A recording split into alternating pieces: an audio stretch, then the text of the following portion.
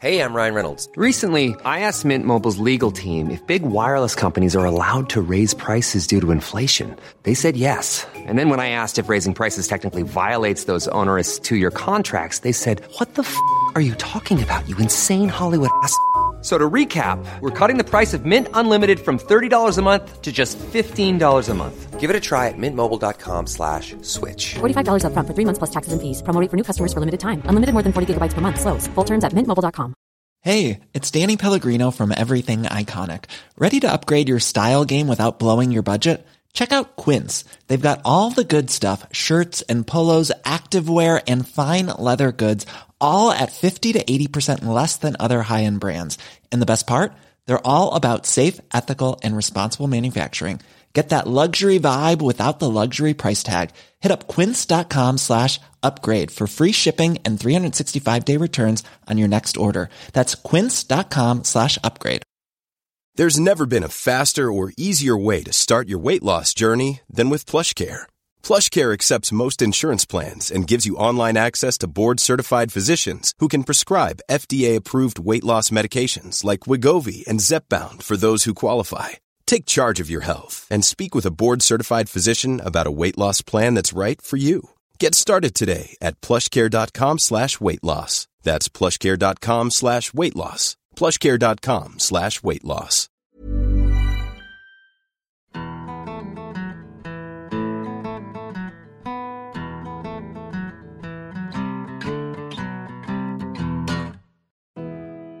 Hello and welcome to Stories of Scotland, where in this episode, through the portal of the Scottish Mountaineering Journals, we are continuing our gaze at landscapes of the past. I'm Jenny, a woman of the present. And I'm Annie, a person of the archives. This is an exploration of the Scottish environment funded by the Royal Society of Literature. Alright, so where are we off to in this episode, Annie of the Archives? We are riding on the wings of a fulmar to St Kilda, the most western group of islands of the Outer Hebrides. This fulmar is a gracious seabird whose flight is sometimes compared to a spirit or a ghost. Oh, it's so lovely. The fulmar's home is where the ragged northwestern edge of Scotland unravels into the Atlantic Ocean. 40 miles from the nearest island, the people who call this land home remain quite isolated from the rest of the country until their eventual evacuation in 1930. Mainlanders of the UK have always been fascinated with St Kilda. In the 1800s, having been left behind by the socio-economic evolution of the British Isles, the horseless, roadless and currencyless island held a certain otherworldly mystique. By the late 1800s and early 1900s, curious tourists could board the Dunara Castle steamer boat in Glasgow and make the 2.5-day journey to Hirta, the main island of St Kilda, where the small population lived. Norman Heathcote, an author, naturalist and avid climber, was one such tourist. He spent time in St Kilda in 1898 and 1899 and wrote a piece on St Kilda climbing for the Scottish Mountaineering Journal of May 1901. The island of St Kilda is probably unknown to most, if not all, the members of the Scottish Mountaineering Club as a climbing resort. I will try to give some details about the possibilities of this lonely group of rocks as a field for the mountaineer. I do not wish to encourage too many people to go there, as there is not enough room for more than a few people at a time. It's a long way off. There is no accommodation to speak of. They also have a pleasing habit of cooking all kinds of food in the same vessel. So, until you have learned to like the flavour of fulmar oil, the food is absolutely unpalatable. Sorry, Annie, we are eating your favourite seabird. My heart is breaking right now. In all climbing operations, the St Kildans either go barefoot or wear a pair of coarse socks. It is bad for the stockings and painful to the feet, but there are so many sloping ledges to be negotiated on which the nailed soles can get no foothold. Anyone wishing to climb in St. Kilda must be prepared to sacrifice his stockings and his feet. There are several ways by which the top of Soy may be reached by the sea. The first time I visited Soy, it was impossible to land at the usual place owing to the swell, and so we rowed round to the north side of the island, where the cliffs are about 1,000 feet high and look most formidable. The natives undertook to lead us to the top, but the climb looked so much more suitable for a wild goat than for a lady, though my sister accompanied me on all my expeditions.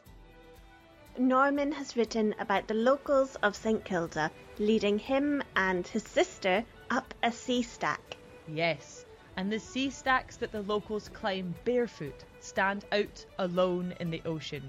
Huge columns of jagged rock, separate from the main island and unpopulated. There's many sea stacks in the waters of St. Kilda, as they were once a part of the islands.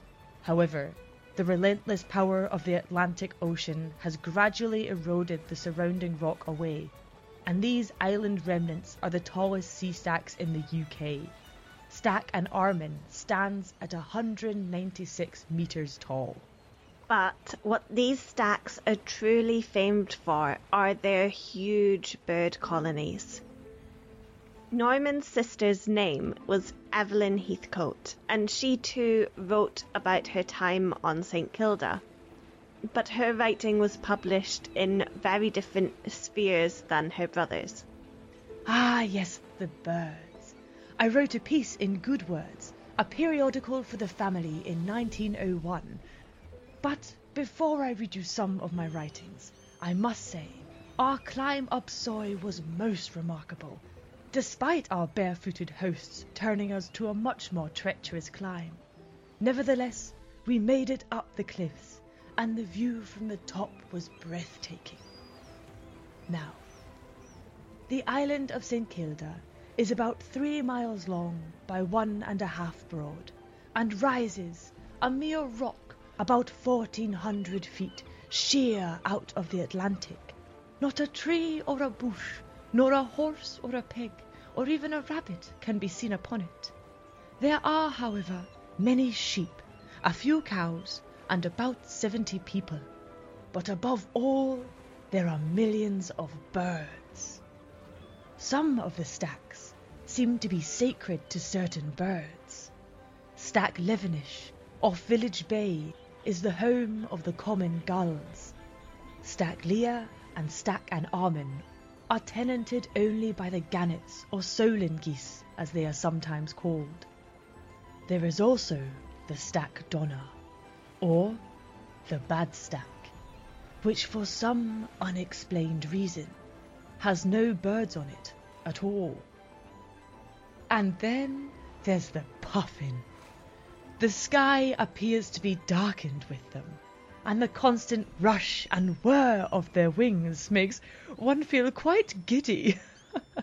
The natives catch them with a long rod, rather like a fishing rod, with a running noose at the end, and the silly bird sits and looks at this curious thing until the noose is over his head and he is a prisoner. I took the rod one day and quite distinguished myself by immediately noosing a puffin, to the great delight of the fowlers who were out with us. The puffins have such comical ways of sitting and turning their heads with their big red beaks right round. They look like self-important, consequential little fat city gentlemen with their white waistcoats and black coats. Oh, we never tired of watching them. But they really were the least important of the birds on St. Kilda. Oh, you can't call puffins the least important bird, the humble, bumbling puffin. For me, the puffin is the opposite of a fat city gentleman. The puffin is an enduring, strong soul of the sea. These days, the puffin is considered one of the key species of St Kilda, indeed an icon of the islands.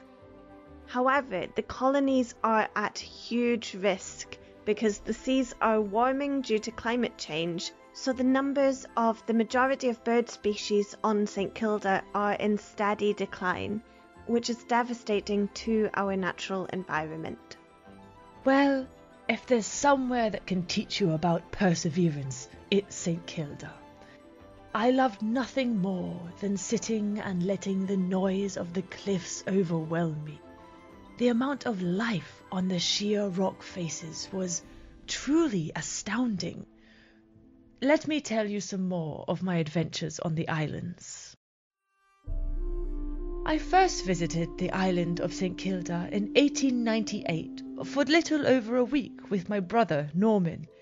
I was quite taken by the island and the community alike, and so we returned with haste the following year, this time for the whole summer. Certainly, the world outside of St Kilda views me as eccentric. I'm an unmarried woman in my mid-30s, cavorting to the outlying reaches of this time capsule island. If my brother did not accompany me, it would surely be a scandal. But we were intent on climbing, photographing and sketching, and succeeded in doing plenty of all three. One lovely summer's day, after a long spell of fine weather, we made our minds to undertake a boating excursion to Stack Lee, an isolated rock of about 500 feet tall, which sits 4 miles to the north of St Kilda. Previous experience has taught us to take plenty of provisions, and several times our forethought in this respect has been extremely useful to other, less provident companions. There is a pleasing glow of self-satisfaction as you share your last biscuit with a famished friend, but on the whole, I would prefer that the famished friend had his own biscuit. On this trip, I would be responsible for luxuries in the form of cake and chocolate. How I wished afterwards that I had been more lavish in the provision of these dainties. After the sea journey, we all managed to get ashore, and somehow climbed about 300 feet of apparently perpendicular rock. A good head is essential, for you must often walk along the narrowest of ledges overhanging the sea. And once we had to jump a deep chasm with the waves surging about 200 feet below. But it was really only a crack, hardly more than a step, and not so alarming as it sounds. Besides, the men took such good care of us. After the climb, we had all earned our luncheon and a good rest, but as the weather was becoming every moment more and more threatening, and, with Gallic murmurs of wind against us and night on Borarai every moment more audible, we dared not linger. Therefore, roped once more, we hurried down the cliff and reached the boat at about 5 o'clock.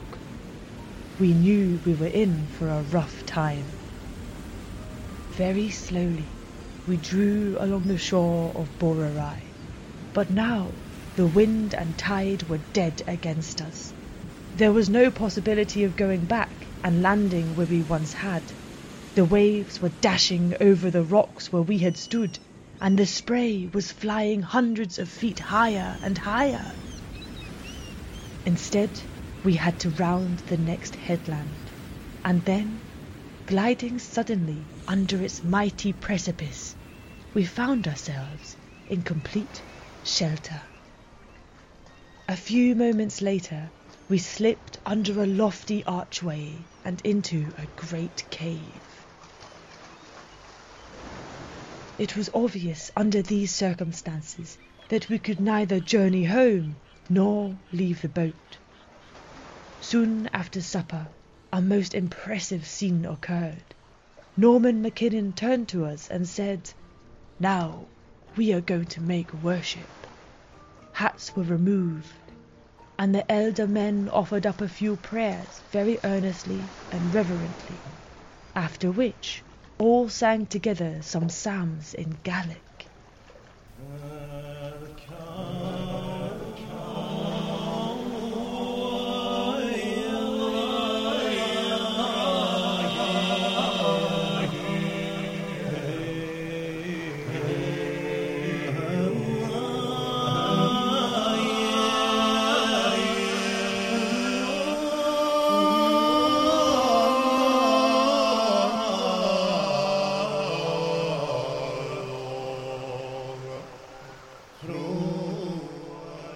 Never could the most beautiful music in the grandest cathedral raised by human hands sound half so solemn or half so devotional as that quaint old chant, sung under such strange circumstances. The notes appeared to linger and echo in the very depths of the cave, and the untrained voices seemed to murmur grand chorale.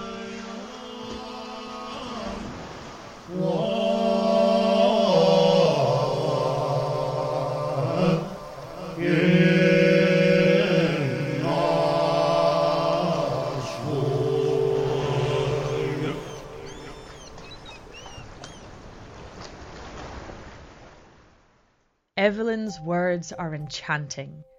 They take us back to the sea caves of St. Kilda, where we hear echoes of a way of life completely lost. She travels to the edge of the United Kingdom and very competently scales some of the toughest sea cliffs there are in Scotland. Evelyn is a really intriguing woman. She comes from an incredibly wealthy and landed background.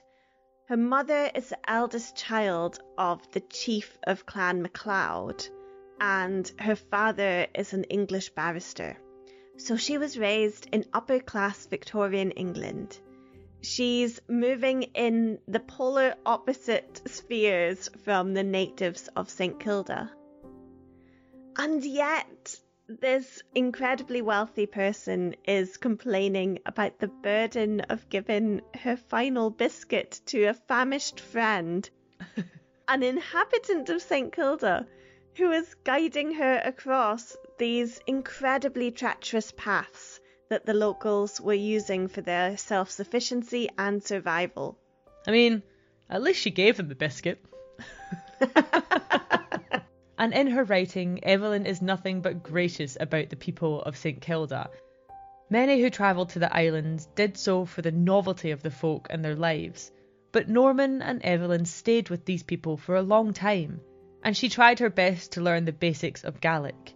She was even invited to fit the first cornerstone of the new school building. But still, it is important to remember that her uncle is Reginald MacLeod of MacLeod, who actually owns St. Kilda, and therefore in some way owns the poverty of his tenants. So you could say that the people of St. Kilda were treating Evelyn and her brother very graciously. It's a bit of a tricky one because privilege and inheritance were different back then. Before the 1880s, married women couldn't even legally own property. And even after this, tradition gave inheritance to the male heir. Evelyn and Norman's uncle, Reginald, was the owner of St. Kilda, but he was actually the younger brother of their mum. So St. Kilda was part of their uncle's estates. It was his inheritance, which had skipped past their mother. Well, yeah, but still, a few custard creams aren't sinking her ship anytime soon. Well, perhaps a few custard creams and maybe a couple of cookies and a bourbon could have preserved a very unique culture on St. Kilda. And in some ways, Evelyn preserved the voices of St. Kilda with far more empathy and depth than her brother did. She wrote of the people's climbing, their kindness and their unique ways, and she helped preserve them for us now. Plus, her grandfather actually built the houses that the St Kildas lived in, having been appalled by the conditions of their previous thatched black houses. Well, her family still collected rent for these houses and the land that the St Kildans were on. Oh man, God, what an intricate web of privilege the landed weave, Annie. There's no escape. But we can wind our way back to the start of St Kilda's landed web, because there's a great bit of folklore about how the MacLeods came to own St Kilda in the first place. Has it got anything to do with custard creams? No, but there is a jammy dodger involved. Was he a bit of a ginger nut? Tell you what, for the purpose of the story, we'll give him red hair. That's the way the cookie crumbles. Alright, well, take that crumbly cookie and get a cup of tea, Annie, because we're about to dunk our biscuits back in time as we head to the Outer Hebrides.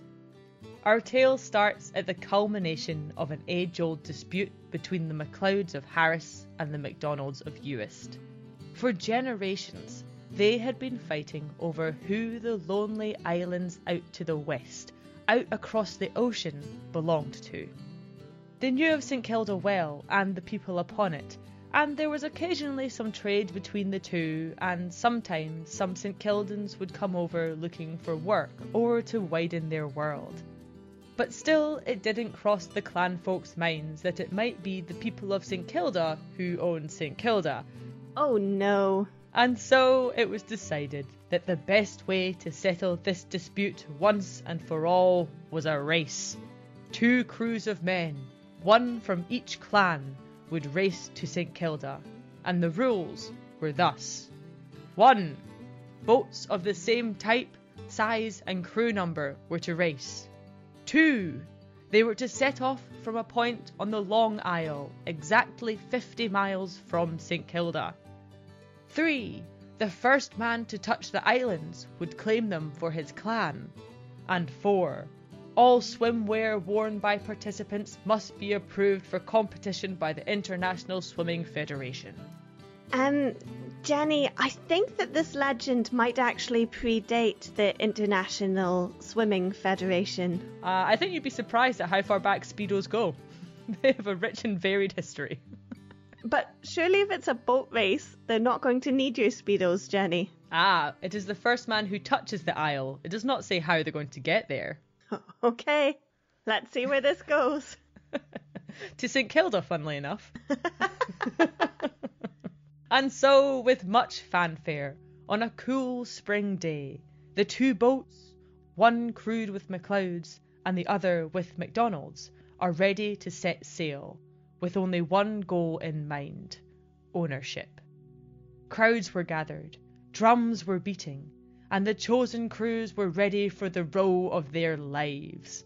With a loud roar they took off from the Long Isle, each crew determined to bring pride to themselves and St Kilda to their clans. Is 50 miles not an exceptionally long way to row? Can you even see St Kilda from the Outer Hebrides? You can see St Kilda, yes, but also yes, 50 miles is a really long way to row. It's 80 kilometres. For reference, that is the same distance as 1,608 International Swimming Federation approved Olympic-sized swimming pools. Or, to put it in Scottish terms, it's about the same as rowing the entire length of Loch Ness and back. It would take many hours. This is not a sprint, Annie.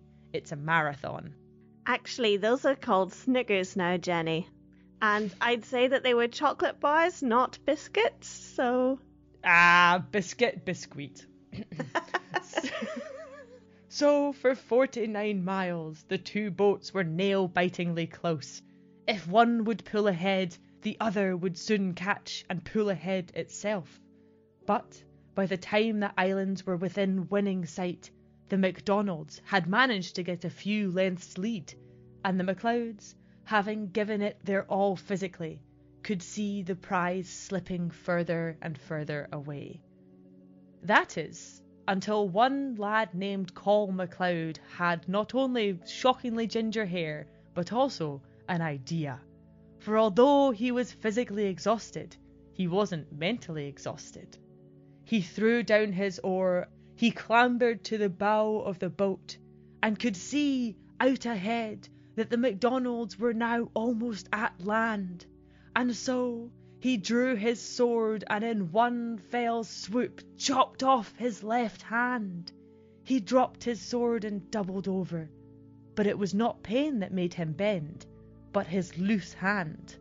For he snatched it up from the deck, and with his good hand he hurled it, digits splayed, over the crew of the MacDonald boat and onto a rocky outcrop just ahead, an arc of blood trailing against the blue sky. And thus the race and St. Kilda were won by the MacLeods, thanks to the handy quick thinking of Col MacLeod. Ugh. All hands on deck, apparently. Except for one. This is a horrible legend. Well, on one hand, Col's plan does seem like a terrible idea. What if he'd just missed the islands and chopped it off for nothing? But on the other hand, St. Kilda is a pretty sweet prize. But you can't have it on the other hand, Jenny. Well, technically the other hand's got St. Kilda, so again, pretty sweet prize. I bet his favourite biscuits are Cadbury's chocolate fingers. We are bad people, Jenny. We shouldn't be allowed to tell this story. Well, a much better person who told this story was Euphemia McCrimmon, who was born on St. Kilda around 1781, and she told a very similar version, but rather than between two clans, it was between two brothers. She was interviewed in her old age, and she said that everyone on the island knew the point where the hand had landed, for it was called Col's Point to that day. So even though this ownership legend may have been given a little bit of a helping hand by some exaggerations in history. And some Speedos. We know that St. Kilda was in the hands of the MacLeods for 500 years before its eventual evacuation. The islands currently belong to the National Trust for Scotland, which protects the huge bird colonies, and it's a UNESCO World Heritage Site. Which I feel is a lovely, fitting way for the story of St. Kilda to be continued, because after all, good things crumb to those who wait. Oh no.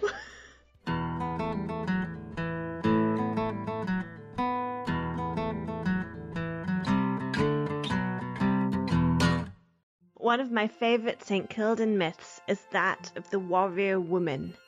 This is a story that stretches even further back, where the people of the clans and their silly politics are but a distant speck on the horizon of time.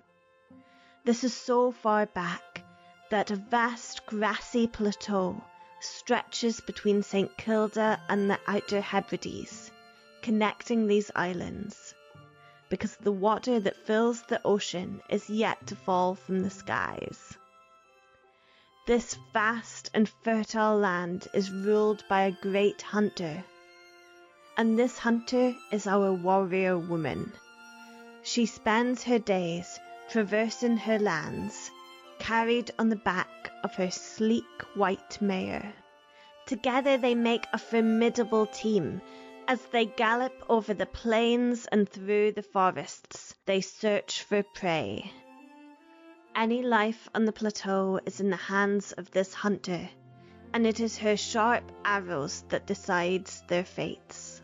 She was like the original Katniss Everdeen, only she had a horse and was a goddess.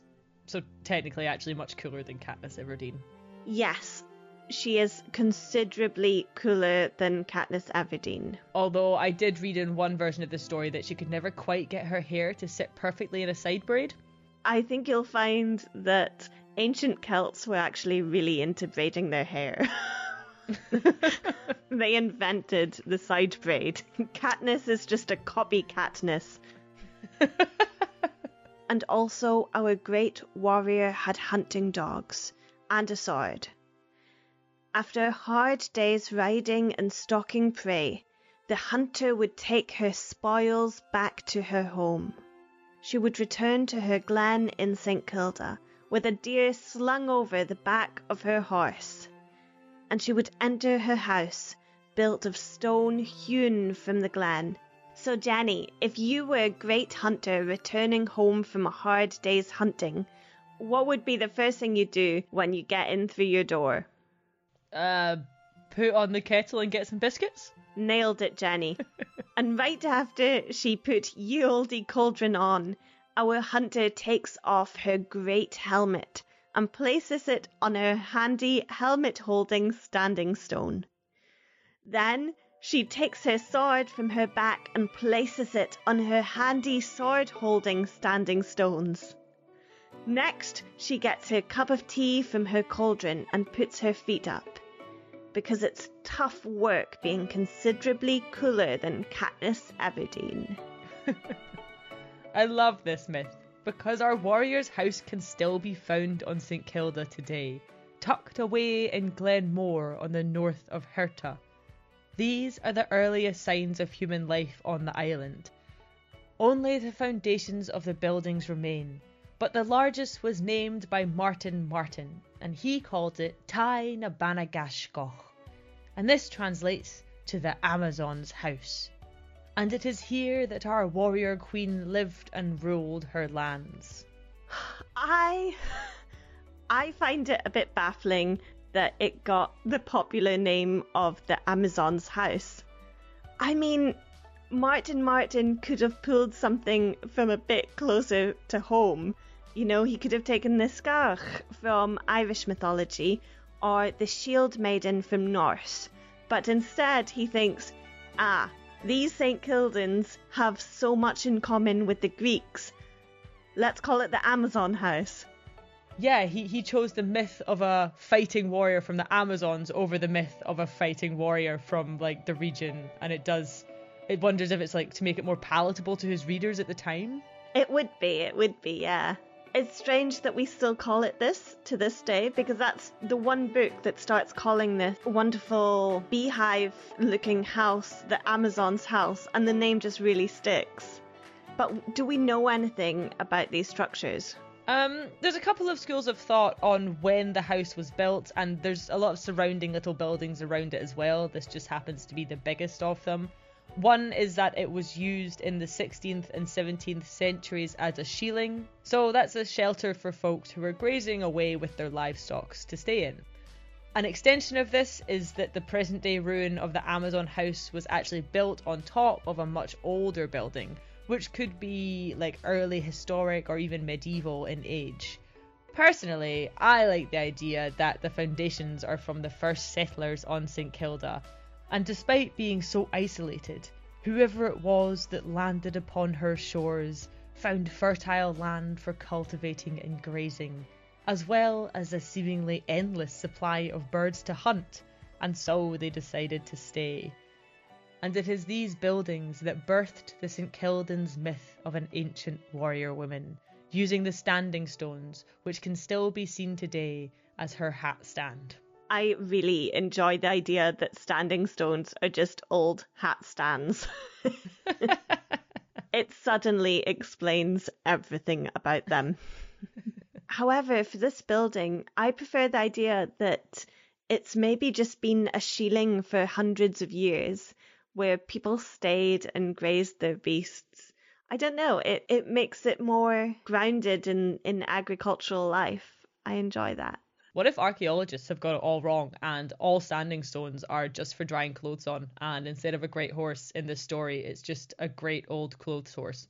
Then I would eat my hat, Jenny, my big warrior helmet hat. Is that a type of biscuit? Is that McVitie's that do that one? Coat it in chocolate and it's good enough.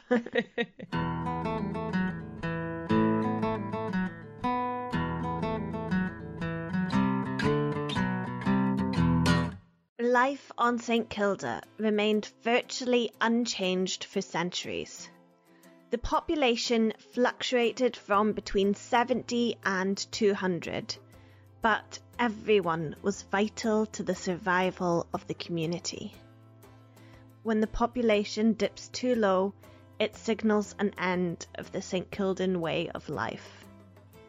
Much of what's known about society and culture on St Kilda is seen only through tourists' eyes, much like Evelyn and her brother.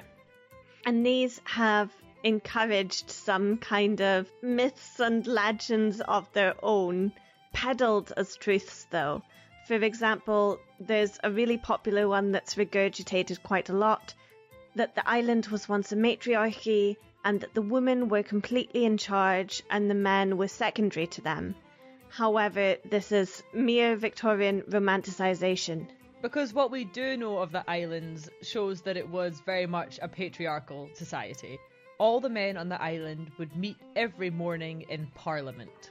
And this isn't like Westminster Parliament, is it? With two opposing parties shouting at each other from across the aisle with the same Eton accents. No, not at all. Rain or shine, it took place in the main street and was not about political ideologies, but rather what needed to be done that day and who was going to do it. And it was all done in very thick Gaelic accents. Beautiful. So they actually got stuff done. Amazing, isn't it? And they got it done quite successfully too, most of the time. While the men had the Parliament every morning, the women had informal meetings over spinning, where they discussed their tasks for the day, the affairs of the community, and composed new songs.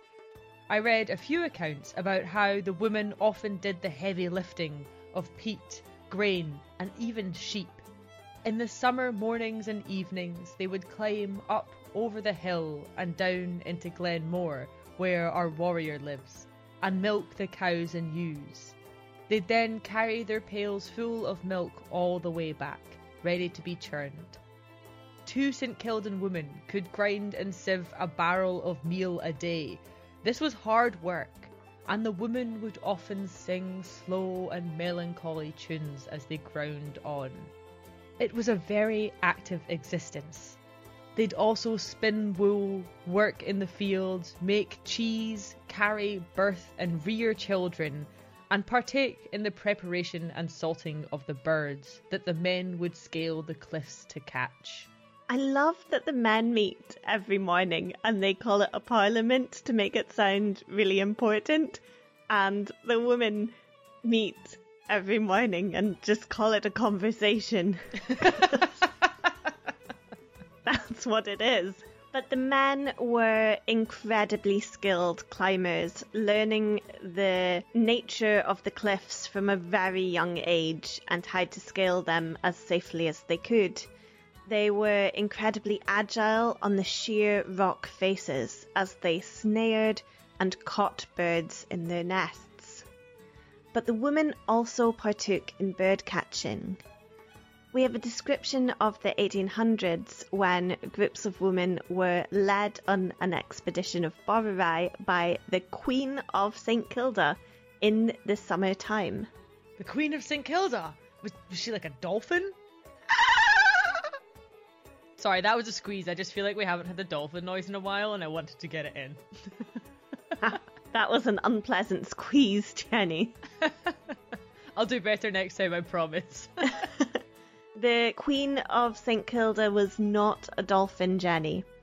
Each year, the women would gather and, from the groups of unmarried women, pick their queen. The queen's job was to lead a group of young women to Soy or Borrowry for 2 to 3 weeks during midsummer on a puffin snaring expedition. Ah, yes. Evelyn wrote about snaring a puffin, on her first try as well. Either she's quite the puffin catcher, or the puffins are easy targets. I would think that the puffins are very easy targets, Jenny. Anyway, the puffin snaring expedition always started with a rite to ensure that good luck befell the woman. And the first puffin that was snared was not killed. Oh, yeah! The easiest target of the easy target survives. So, instead, all of the feathers was plucked from its body, apart from its tail and wings. Oh, no. And this little bald beast was then released back into the air to what would probably be quite a short life. Oh, the poor thing. In that case, it's probably best to be the second easiest target, isn't it? I'm only laughing, dear audience, to stop myself from crying. Annie was quite upset by this part of the podcast. In the early 1800s, up to 25,000 puffins were caught each year, and a good chunk of these would have been caught during the Queen-led expedition. Once caught, the puffins were plucked and their feathers collected. Puffin down, as well as the down from other seabirds, was one of St Kilda's main tradable goods. And visitors to the island often described the very strong taste of puffin-based meals. Oh, it gives me a weird feeling thinking of these little puffins being eaten. It's kind of like when other cultures eat insects. I'm not used to that idea of sustenance, but it clearly worked for the people of St Kilda, and the huge bird colonies were central to their survival for hundreds and thousands of years. By the time the island was evacuated, puffin catching was down significantly. So population decline wasn't good for the people of St Kilda, but pretty good for the puffins. The puffins had a little tea party, they got some nice biscuits. By the time the Heathcotes visited St Kilda, the island community was already much changed from previous generations. Throughout its history, the population usually sat between 100 and 200 people. However, by the 1850s, it had declined to around 70 folks. By 1901, the population was standing at 74. Increased contact with the outside world brought many changes. The community of St Kilda was vulnerable to outsiders bringing in infectious diseases. But then there was also a threat at home. In the 1800s, tetanus was tragically killing, at times 2/3 of the newborn babies on the island. It must have been devastating. Islanders were reluctant to adopt outside medical care, and for a long time refused to change their birthing techniques. It wasn't until the island minister became interested in midwifery practices that the community were able to make big strides forward. So this minister implemented some really positive changes. This included using clean swaddling for newborns to be wrapped in, using a clean knife to cut the cord, and stopping the use of fulmar oil on the umbilical cord, which was thought would help speed up the healing of it.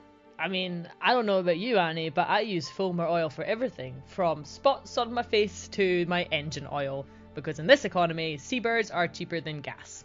Jenny is lying here. We do not use fulmar oil for anything. We simply admire the lovely fulmars as they fly, and they're not flying towards anyone's pot.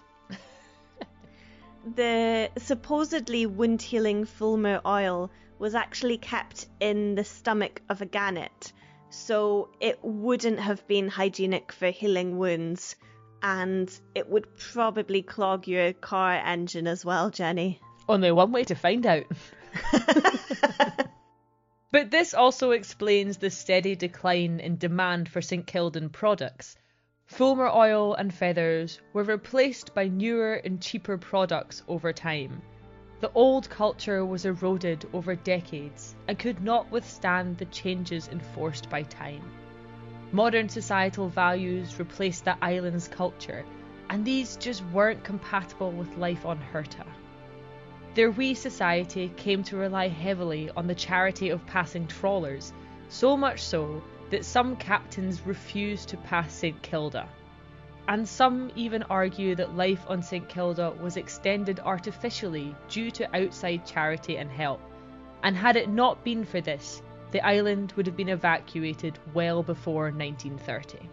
It's a difficult one, isn't it? Because if they had just allowed the people of St. Kilda to be part of the modern world as opposed to a wee time capsule, they might have been able to survive there.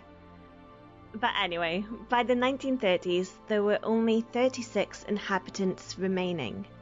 The First World War had a massive impact on St. Kilda. This could be a whole episode to itself.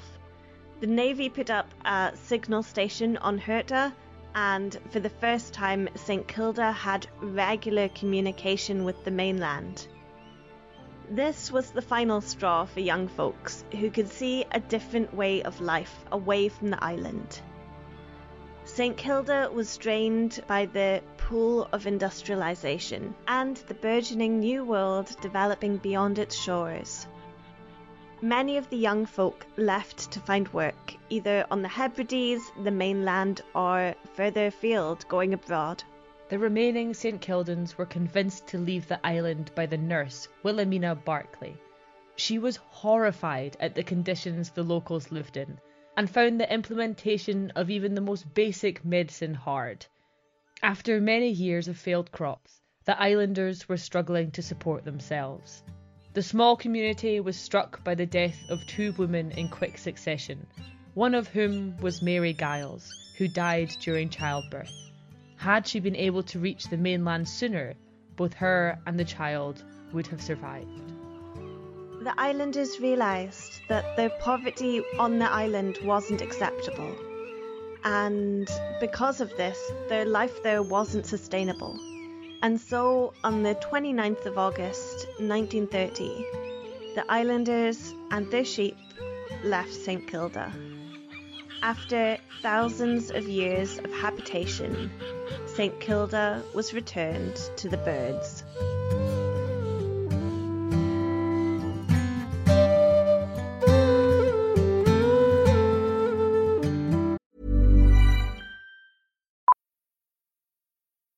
Millions of people have lost weight with personalized plans from Noom. Like Evan, who can't stand salads and still lost 50 pounds.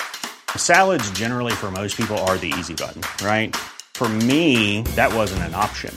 I never really was a salad guy. That's just not who I am. But Noom worked for me. Get your personalized plan today at Noom.com. Real Noom user compensated to provide their story. In 4 weeks, the typical Noom user can expect to lose 1 to 2 pounds per week. Individual results may vary. I'm Sandra, and I'm just the professional your small business was looking for. But you didn't hire me because you didn't use LinkedIn Jobs. LinkedIn has professionals you can't find anywhere else, including those who aren't actively looking for a new job, but might be open to the perfect role, like me. In a given month, over 70% of LinkedIn users don't visit other leading job sites. So if you're not looking on LinkedIn, you'll miss out on great candidates like Sandra. Start hiring professionals like a professional. Post your free job on linkedin.com/people today.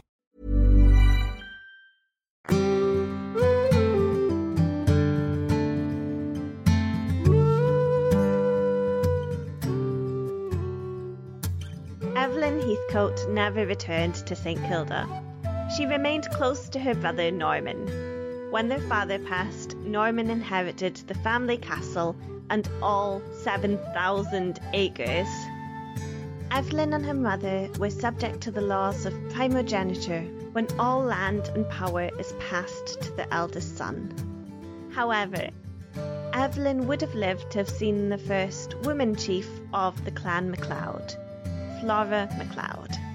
Yeah, her uncle Norman, who was chief of the clan, had no male heirs, and so upon his death, her other uncle, Reginald, the owner of St. Kilda, became the next chief. However, Reginald also did not have any male children, and so when he died, his daughter Flora became the first female chief of the clan. I find this story of St. Kilda a fascinating one. A couple of years ago, one of my pals was begrudgingly an ecologist in St. Kilda for a wee while. The fact that you say begrudgingly makes me so sad. That's like my dream. I think I would love it too, but then I think we may be at risk of romanticising it, because the things that he complained about, like you obviously have nowhere that you can buy food, you've got very simple rations, and that he was paying a gym membership on the mainland. He can go to a gym. He was the begrudging ecologist on St Kilda for a season or two, and he spoke very fondly of a snowy owl who reached the island and stayed for a spell. I keep thinking about this owl whenever I think of St Kilda. An owl amongst all of the seabirds, the puffins, the fulmars, the gannets. A snowy owl, one of the coolest owls you can get, cooler than Katniss Everdeen. Exceptional and beautiful, yet isolated. He told me that the owl was happy in St Kilda for some time, camouflaged wonderfully in the many ruined sheilings, eating the above-average sized mice that live on the island. Yet, eventually, one sunny day, this owl left, perhaps to find a snowy owl mate.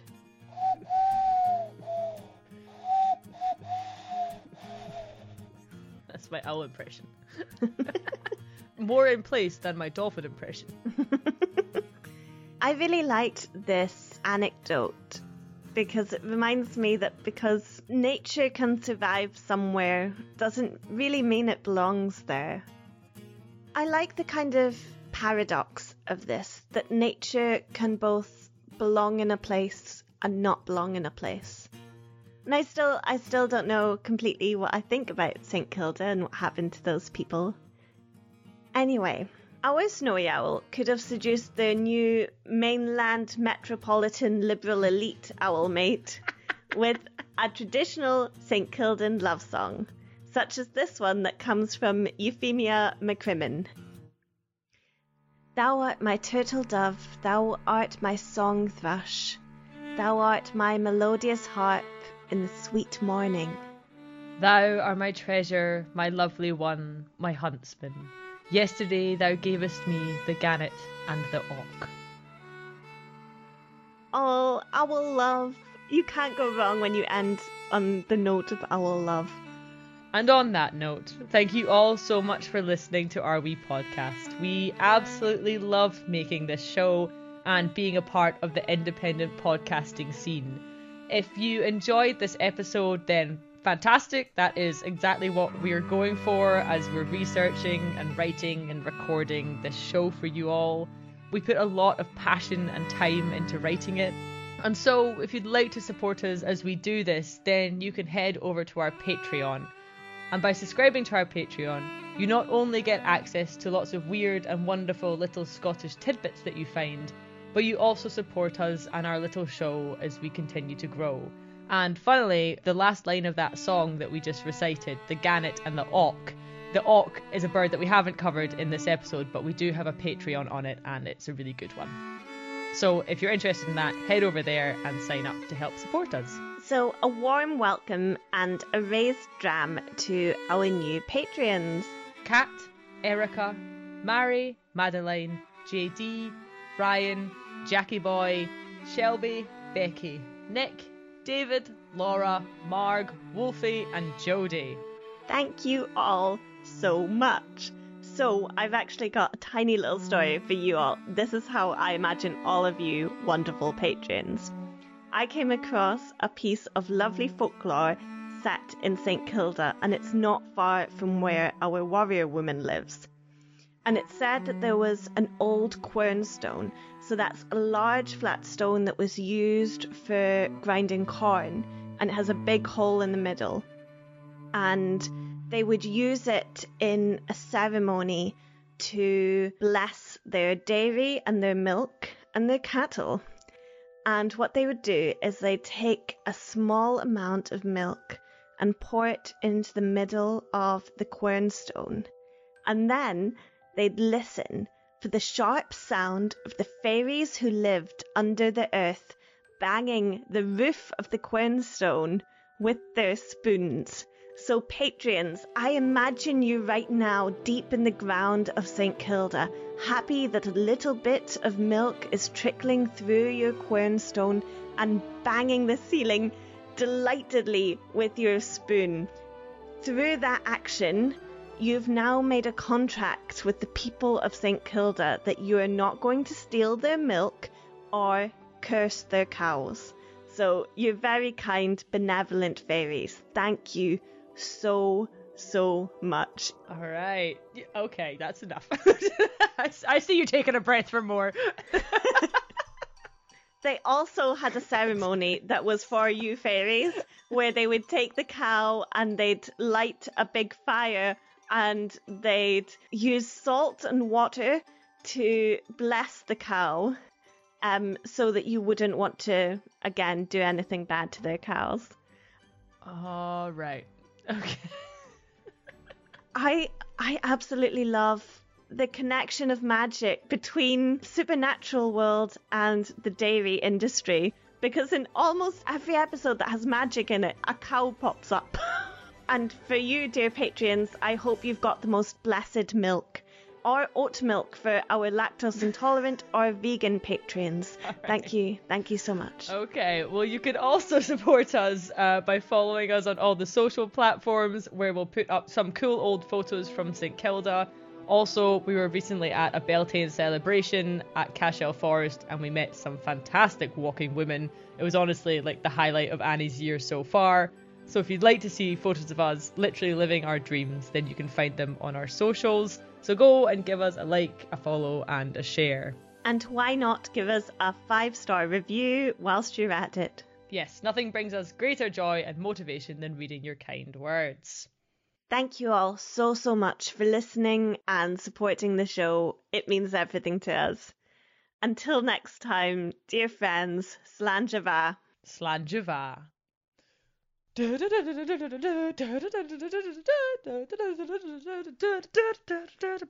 Oh, and the fairies. I'm stopping recording. And the fairies who live under the quernstone, they use the milk and they dunk their biscuits in it. And it's a callback to the biscuits earlier, and it's beautiful. I'm leaving. Goodbye.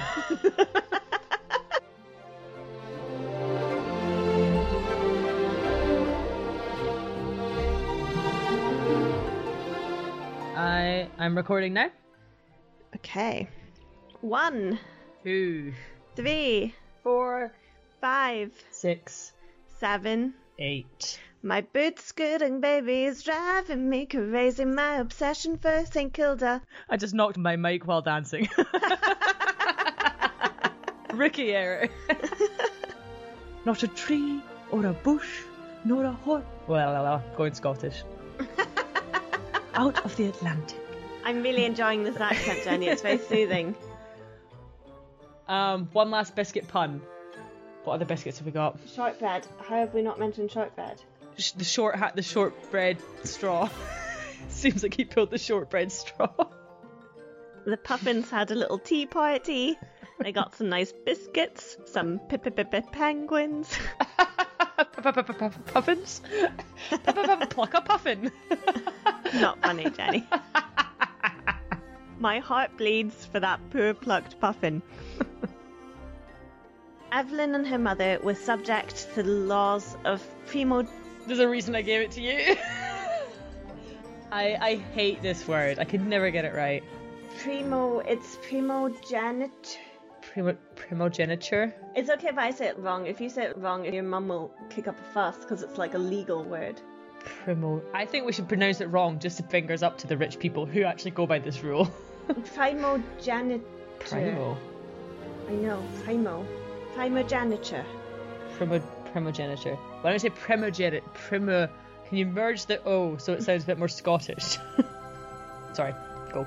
Primogeniture. Primogeniture. We'll take it. Take it and run.